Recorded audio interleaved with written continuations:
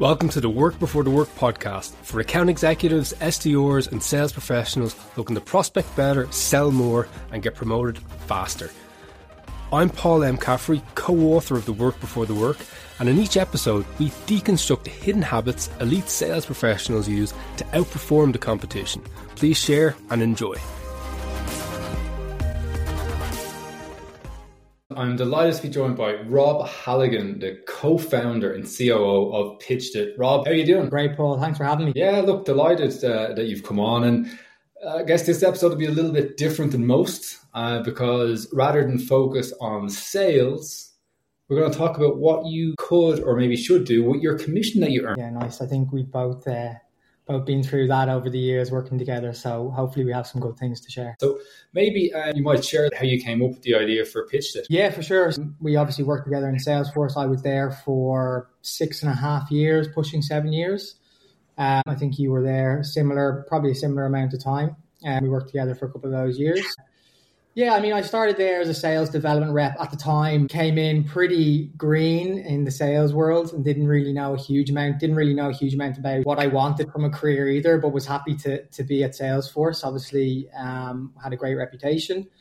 And I mean, to not make the story too long, I think one thing that when you work at a big company like Salesforce, particularly in kind of big tech, right, is very early on, you're exposed to the employee stock purchase plan or stock options. I had no idea about investing. I had an interest in the idea around finance, personal finance, but no exposure to really any of it. And that was kind of your first port of call, right? When it came to that, was your first exposure to that.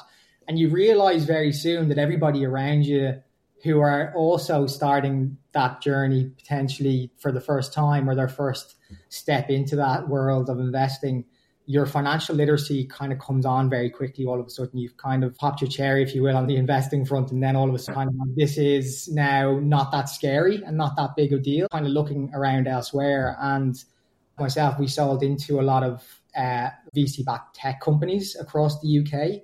And that's a really exciting space. And you get really, really close to a lot of these clients and you learn such a massive amount about how they operate, their people, the various departments and how they're connected and how they do business. But importantly, you're kind of always keeping an eye on how they're moving, right? Because these are always signals, buying signals for you as well. You're looking at, are they raising money? Are they spending money? What's been happening? Are they moving into new territories? Are they launching new products and all that good stuff?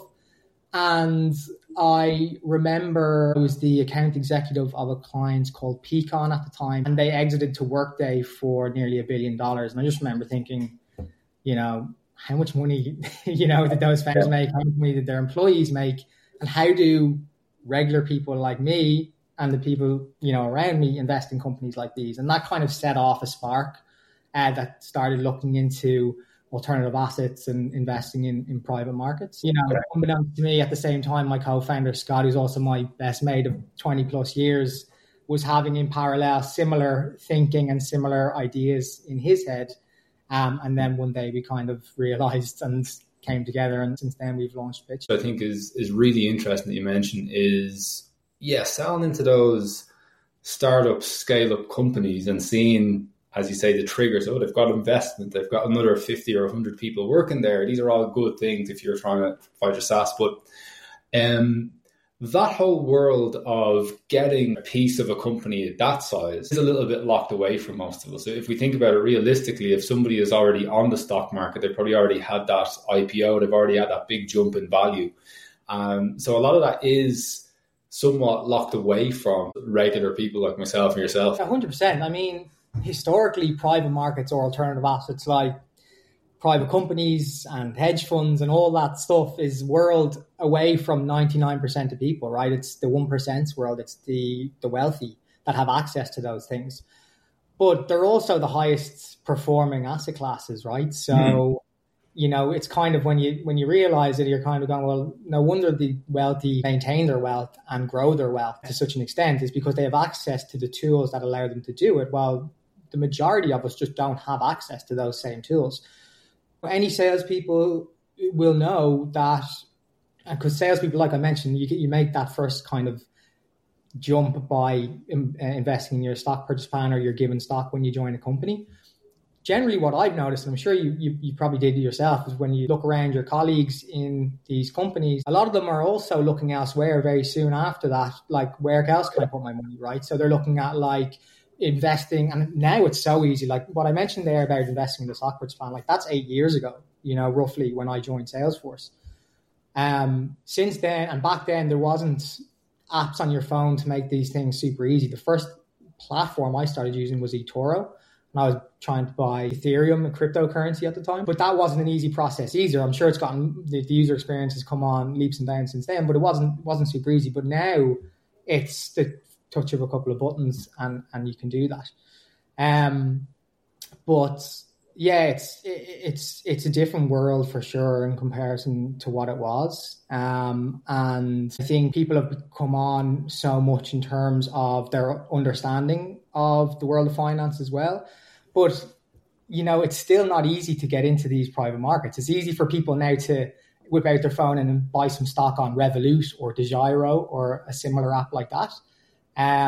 But it's not very easy to invest in a private company, particularly in its early days, pre-IPO, or any other private market asset. We're all in these WhatsApp groups, and you're going to find yourself, maybe it's the end of Q4, you've got that big commission check. It's just money sitting there. You think, I should do something with this. Let's invest. It sounds cool.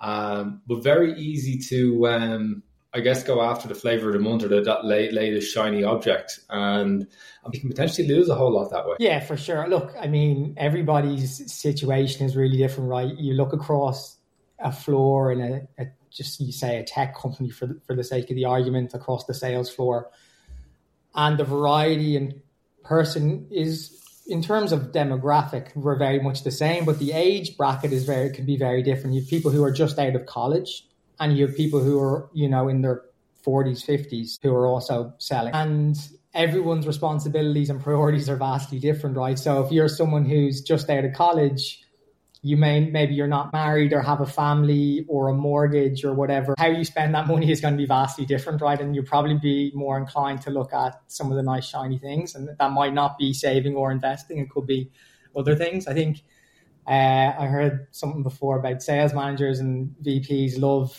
AEs that go out and spend their money on, nice new cars and whatnot, because it means that they've spent their money or racked up some debt that they go and need to replace or replenish. So they're motivated again to start selling. For the people who are maybe more further along in terms of their life, and maybe they have kids and a mortgage, they're not quite maybe spending on the flashy stuff, but maybe they're more inclined to invest or save or whatnot. So it's obviously different for everybody. And obviously looking back in hindsight, I would have done a lot of things differently as well. But I did always try, through my own interest, to make sure that certain things, I was doing some things as certain things. Yeah. And when it comes to investing, I think for me, and a lot of people will be the same, at the end of when I was thinking back to my days in SaaS sales, every month is different. Your pay packet looks different every month, right? Depending on how well you've done. Or every quarter, whatever way you're paid. So it can often be hard to properly plan ahead of those things. And for me, it was always like, automate as much of this as possible. If I want to save money or if I want to invest money, have it come out of my account automatically so that it's just gone. And then I can, I can do what I wish with the rest. But when it lands in your account and then it's up to you to go, where will I put some of this? That's where it's very easy to get carried away and just spend on, as you said, flavor of the month or something else. But it's obviously different, right? Like if I think about some of the stuff about mad into NFTs for a while, that was a bit of a funny time.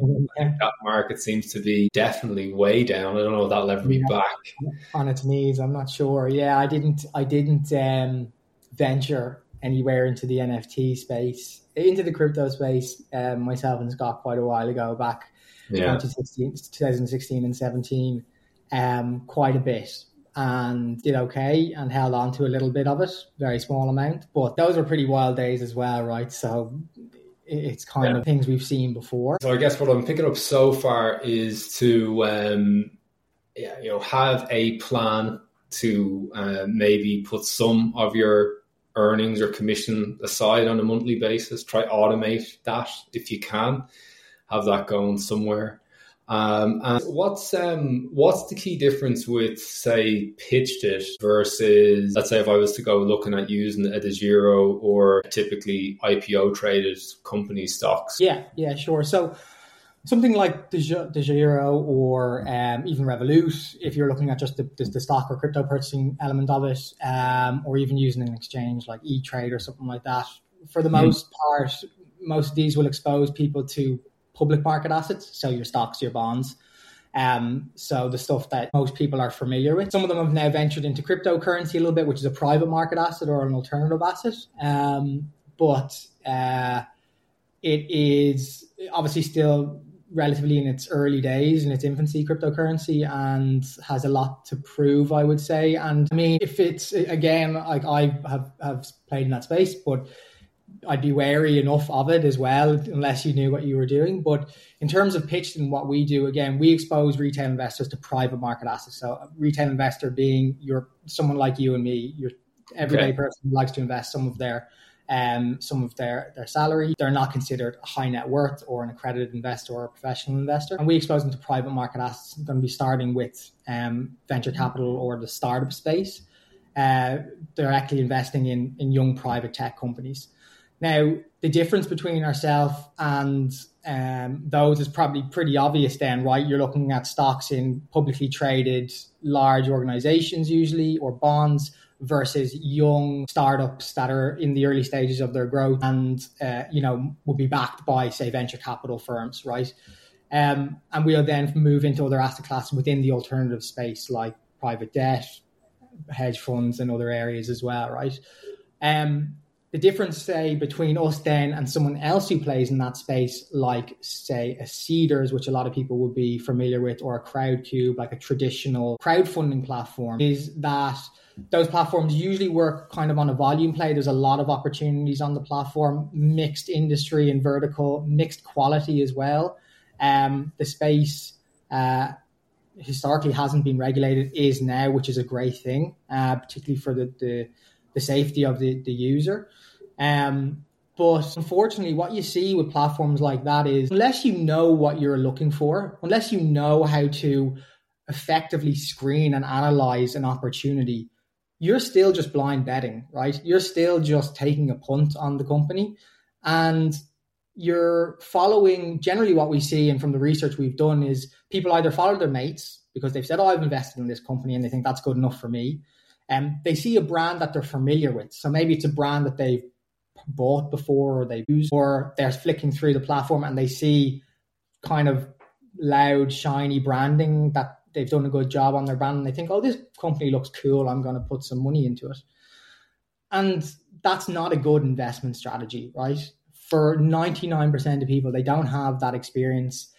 They don't have the time to be sifting through platforms like these and trying to find a winner or a good company, and they don't have the knowledge. So the one thing these platforms have done, and no shade on these platforms, they're great in giving people access, but they have allowed people to access, investing in startups for small amounts of capital. But I think they still are missing two really important elements, and that's around the knowledge piece and the time piece. And they're two elements that we looking to solve through our platform by taking that heavy lifting away from the end user, really automating the process for them so they can build out a diverse portfolio quickly and with very little required input from them. Okay, that's interesting. Yeah, look, we've all been there when you, let's say you jump on Seeders, every project seems like it's the next big thing, right? It's, you're blown away by it. So you're then advocating for people to diversify into the smaller startups that they're going to have access to in the private market then.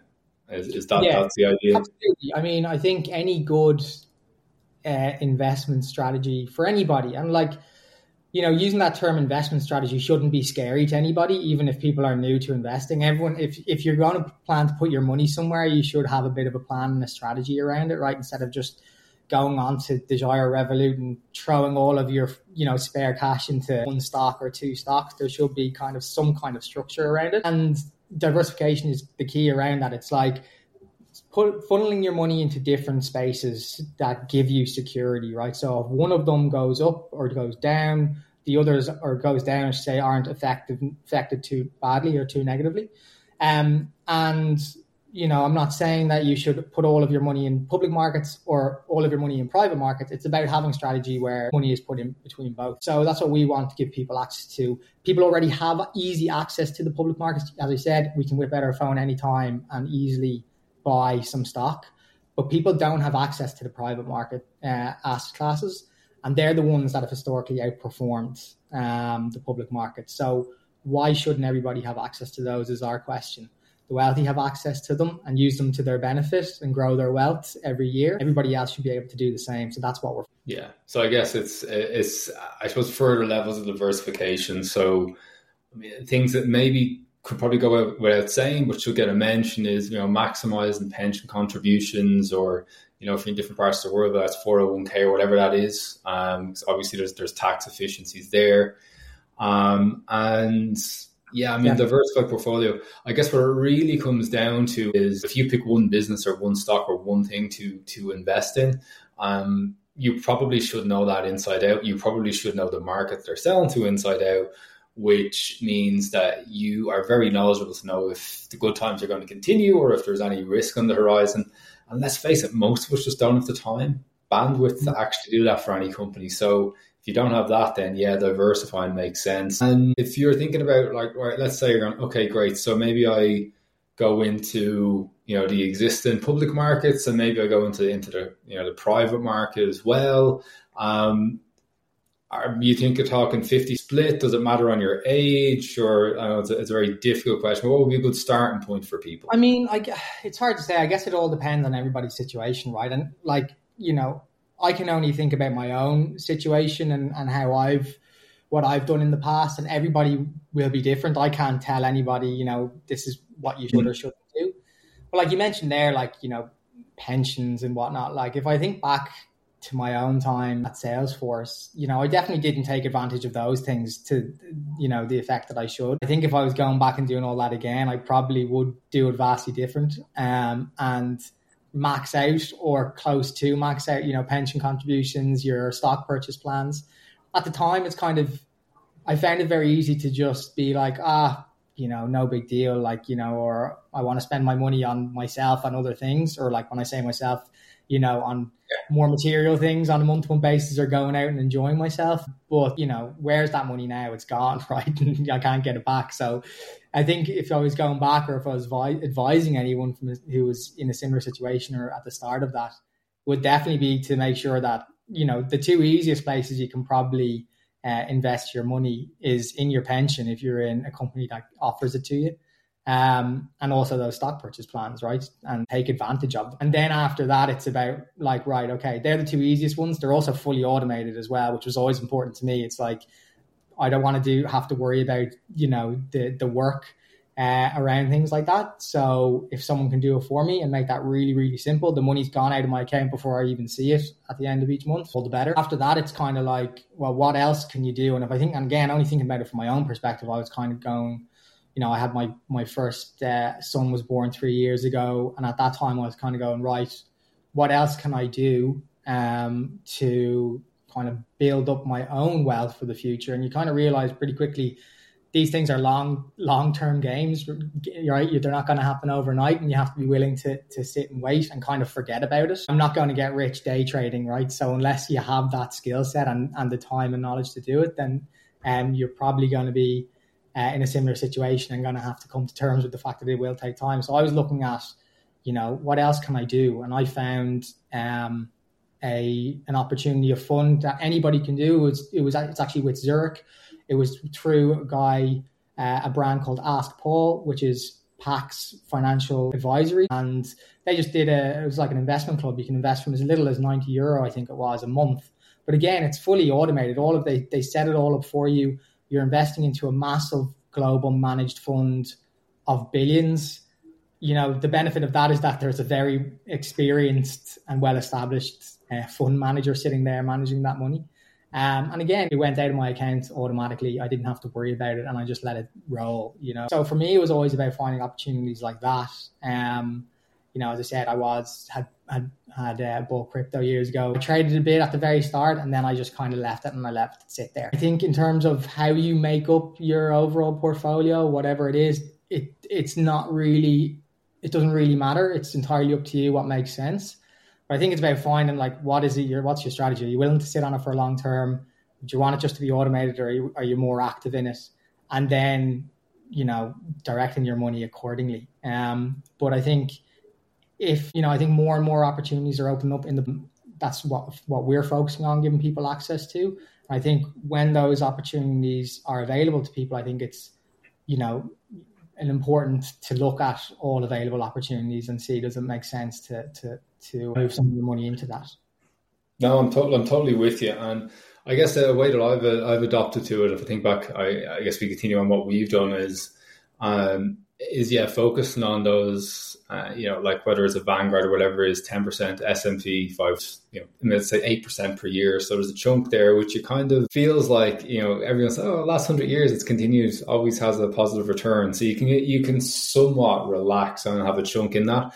And then, the other side of it is there is sometimes then a part of cash, which is nearly fun money, in the sense of, right, you're going to invest in maybe something that could bring a 5, 10, 20x return over a shorter period of time, but could also go as well. That's possible. And that also happens in the publicly traded markets. I mean, there are a number of companies that I'd invested in who, ended up getting delisted as a result of, the tech that they sold didn't actually catch on. So I don't think you're necessarily safe even in the public markets. I mean, things still go wrong, and it's something to be mindful of if you go into an individual stock. But so what I'm taking away from that is everybody has a strategy. Not having a strategy is a strategy, a very bad one, but you do have that, right? And there really should be a plan for, what kind of financial stability / freedom do you want in 5 years, 10 years, 20 years, 25 years? Because touch wood, should get there, where everyone's living healthier lives, longer lives. So, you'll probably get there sooner than you imagine. Yeah, big time. Look, as I said earlier on, everyone's situation is different, and some people will care more or less about these things. I'm in my mid-30s now with 2 kids and a mortgage, and, I'm at that point in my life, and, you're similar there, whereas you do have these priorities that you're planning for. Again, if you're in your early 20s, mid-20s, and don't have those priorities, maybe it's not as important to you, and that's absolutely fine as well. But yeah, like you mentioned, public markets, they go up and down as well, depending on what the asset class is. But if you think about something like, venture capital, investing in startups, it's definitely high risk, high reward. But yeah, you're not immune when it comes to the public markets either. Like if we look at the last couple of years, the problem with public markets is they're way more closely tied to the wider economy. So when the economy takes a hit, you'll really notice that in the public markets. It kind of flows with that. Private markets are a lot less heavily correlated. So you don't necessarily see the same dips if the economy sort of takes a hit. And that can be, that's kind of a safety net that a lot of investors use. It's kind of having a percentage of their portfolio within private market assets that can ride out those sort of bumpy times within the economy. Things like art generally, is an alternative asset class, is something that generally doesn't move with the economy. So if the economy dips, you won't see that same correlation in art. So a lot of people will leave a lot of their money tied up in art. Now, people are probably thinking, who the hell can invest in art, right? But there's actually companies that are making it really, really accessible for people like you and me who want to invest, again, maybe a couple of £100 a month or less in really high-end, well-known artists, famous artists. There is companies that are doing these things. So again, it's really, I think the next few years, the next decade are going to be super exciting for many reasons in technology. But I think around this particular space, around personal finance, around investing, I think it will definitely see a massive jump in that as well, because we are starting to see these sort of access points open up for a lot of people, right? So I think it's going to change a lot, which is really exciting. And that's what we're getting involved in at Pitchedit. But yeah, I think again, just to go back to that point around public markets, they're not immune. You will see those shaky times. And I guess private market assets may be less correlated, won't see the same peaks and troughs. That's pretty cool. So you're saying we might be able to find a way to own the tiniest speck of paint on a Picasso. Yeah, or a fantasy or something like that. Yeah. There's companies that are doing that. So basically they they tokenize or securitize the asset, so that essentially, what you're doing is you're buying one tiny fraction of it, and they hold it for a certain amount of years, and then they make a decision. After a certain amount of years, is this, and based on the market, how popular is the artist right now? Is it a good time to sell to make a return for the underlying investors?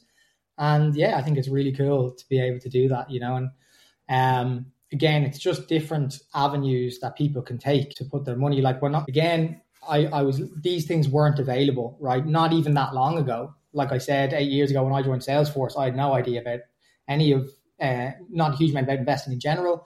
The stock purchase plan was kind of the first thing. And then I came across eToro, and then it was crypto. And then even in the last 5 years, if you think about your mobile phone, if you're on an iPhone or otherwise on a smartphone, what apps you have and what you can access is pretty incredible. And that's only going to speed up. If you're, where are we now? We're in November. So if you're an AE into Q4, depending on when your Q4 runs till December or January, you might be thinking about where you can funnel some of that money. I think, again, the only thing I found with commission was that you're never guaranteed to know exactly how much you're going to make until the very end, right? So you can't always plan accordingly, and it can be tough to make the mature choice of putting it away in savings or investing it in something when you get a nice payday, right? So I'm sure people will have their eyes on some shinier things. Yeah, I think that's going to be really useful, because that is some of the questions that I get from account executives, particularly when I'm coaching them, and they're like, okay, I've smashed my number and it's great, but what do I do with this cash? And so they just leave it stacking up in a bank account, maybe not doing what it could be for them. So I think this will have opened their eyes to the fact that, there's private markets to maybe go after. There's the world of art, and also some of the different areas of the stock market as well that are there. But most importantly, having a strategy, having a plan in play. That is pretty cool. And I was just thinking, so if we fast forward or pull it back to where we are now, other people are looking to close out their quarter, looking to close out their year. And we've got a mix of account executives, mix of founders who are in that situation. You, interestingly, are kind of a foot in both camps, and I've had experience there. So I guess from a prospecting perspective, what's the number one tip that you would give somebody for looking to find new opportunities? I think something that worked for me in Salesforce, and actually that I've carried forward into what I'm doing now when it comes to reaching out to potential investors, is it's actually the same process, really. Like, trying to raise capital is a sales process. You run it the same way I would have ran a sales prospecting cadence or a sales cadence back then. So it's funny to see that come through. For me, I am a kind of routine person, and for me to be successful in my day-to-day and productive, I have to kind of have certain things set up properly, and that I can just make things easy.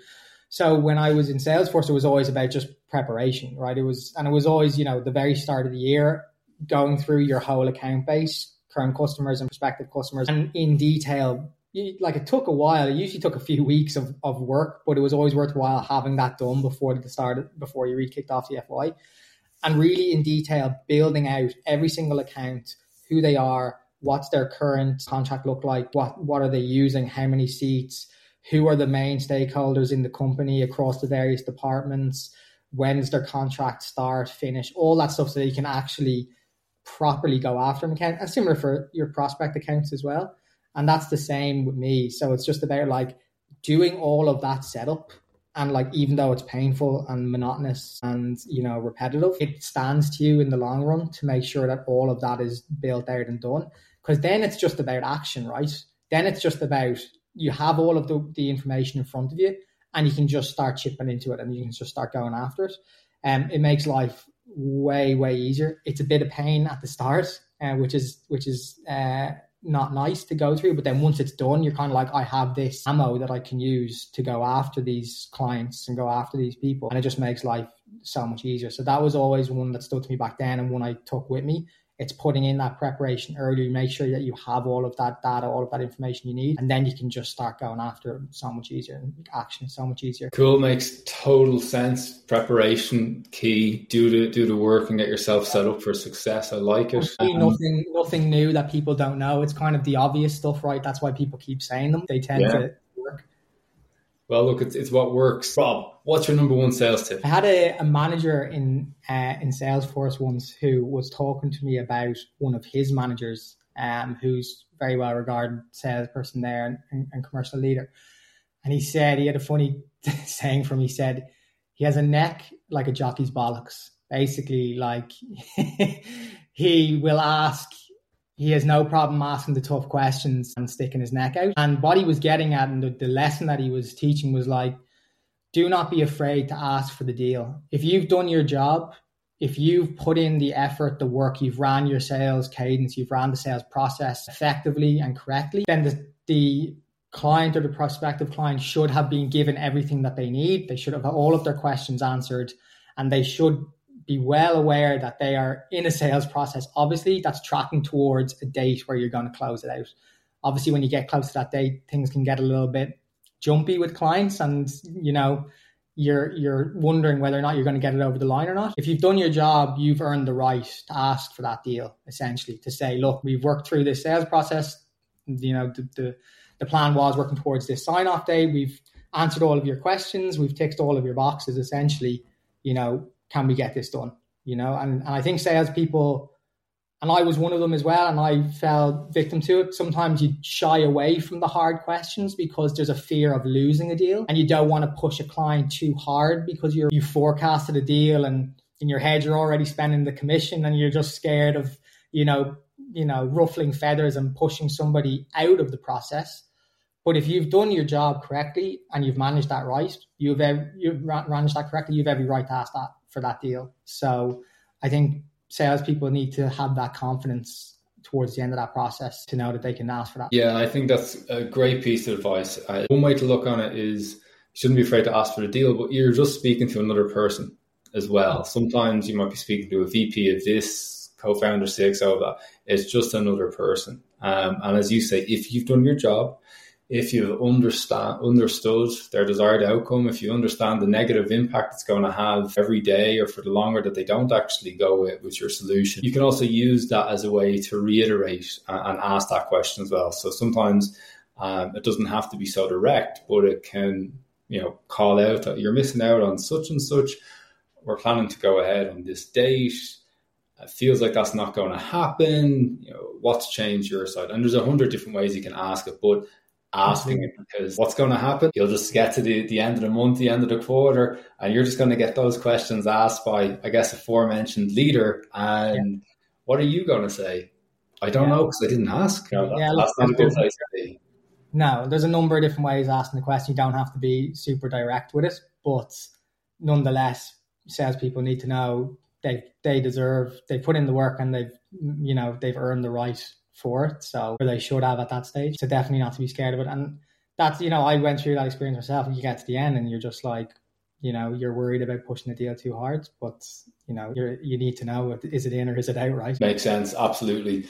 And I guess a question I typically ask people, and I'll maybe ask you in a two-pronged way, is number one is, what's your number one promotion tip? But then I guess if you think about what that might be for someone working internally, but another question I'm going to throw at you as well is, what tip or advice would you give maybe a sales professional who's considering stepping out and founding their own business as well? Yeah. So in terms of the first question first, I think play the game, right? When it comes to career progression, the job description and what you were hired for is really just the cost of entry, right? That's the expectation on a day-to-day basis of how you what you need to do to maintain your job. But I think people need to realize if you want to move up, if you want to move up fast, and if you want to do well outside of just your number or your target, there's a lot more that needs to be done. And that usually comes down to the extra effort. It's putting your hand up, asking for that extra work. It's the extracurriculars. And I wasn't always amazing at doing it myself in my time because, and it's easy to just say, look, my focus is on my job, because that can be hard enough, right? Especially when you're in sales and there's a target over your head that you're trying to chase down every month. Sometimes you kind of have the blinders on and you're thinking, look, I have a lot on my plate right now, and you don't even think about the potential extra, work that you could be doing. But when if you think about thinking back to my career in Salesforce and looking at a lot of the people who have done really well and have moved on since then into leadership roles, maybe still in Salesforce or other companies, a lot of those are the people who put their hand up and kind of did the extra bit, and put themselves sometimes in uncomfortable situations, in situations where they didn't feel super confident, but they thought for the better good. So I think, if you're in that type of career and you want to go far and you want to do well, you do have to play the game. It's part and parcel with it.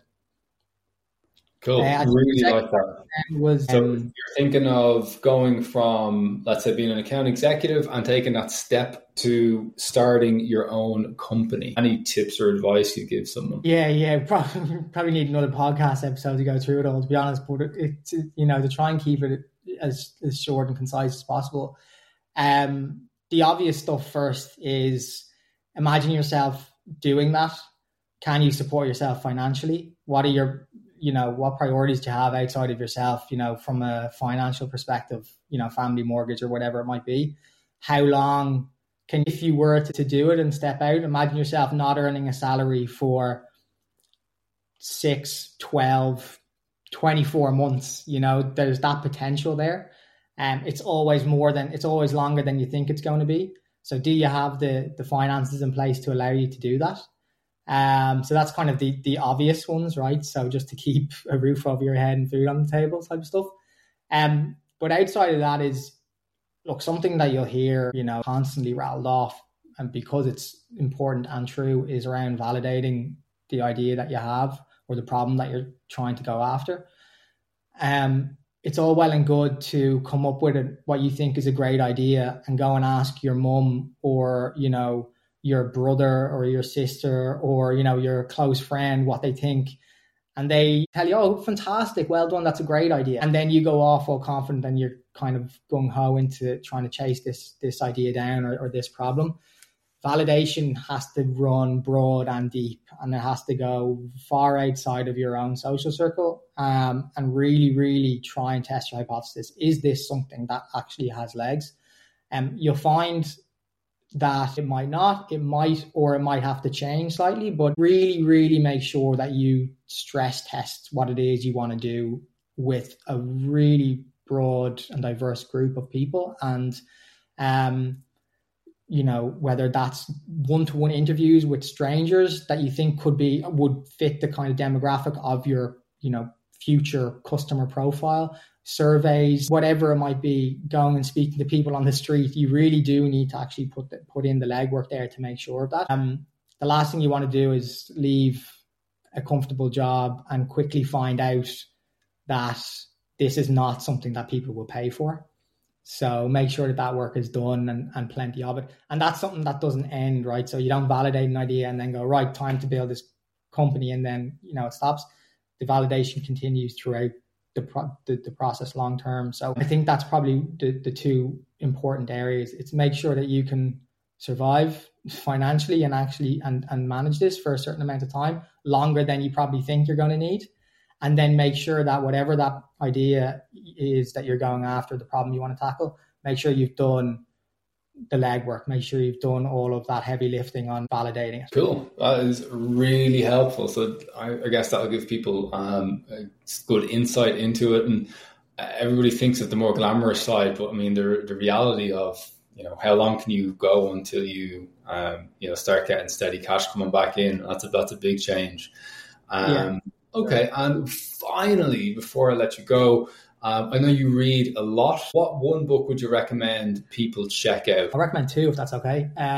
One that's purely kind of more personal development or more business related-ish would be Mindset by Carol Dweck, which is kind of all geared towards growth mindset. It's a really, really interesting book. It's relevant to anybody really, because you can think about your own situation and how your own brain works throughout as you're reading it, and you will recognize quite quickly how you think in certain situations and whether or not is that growth mindset, is it not?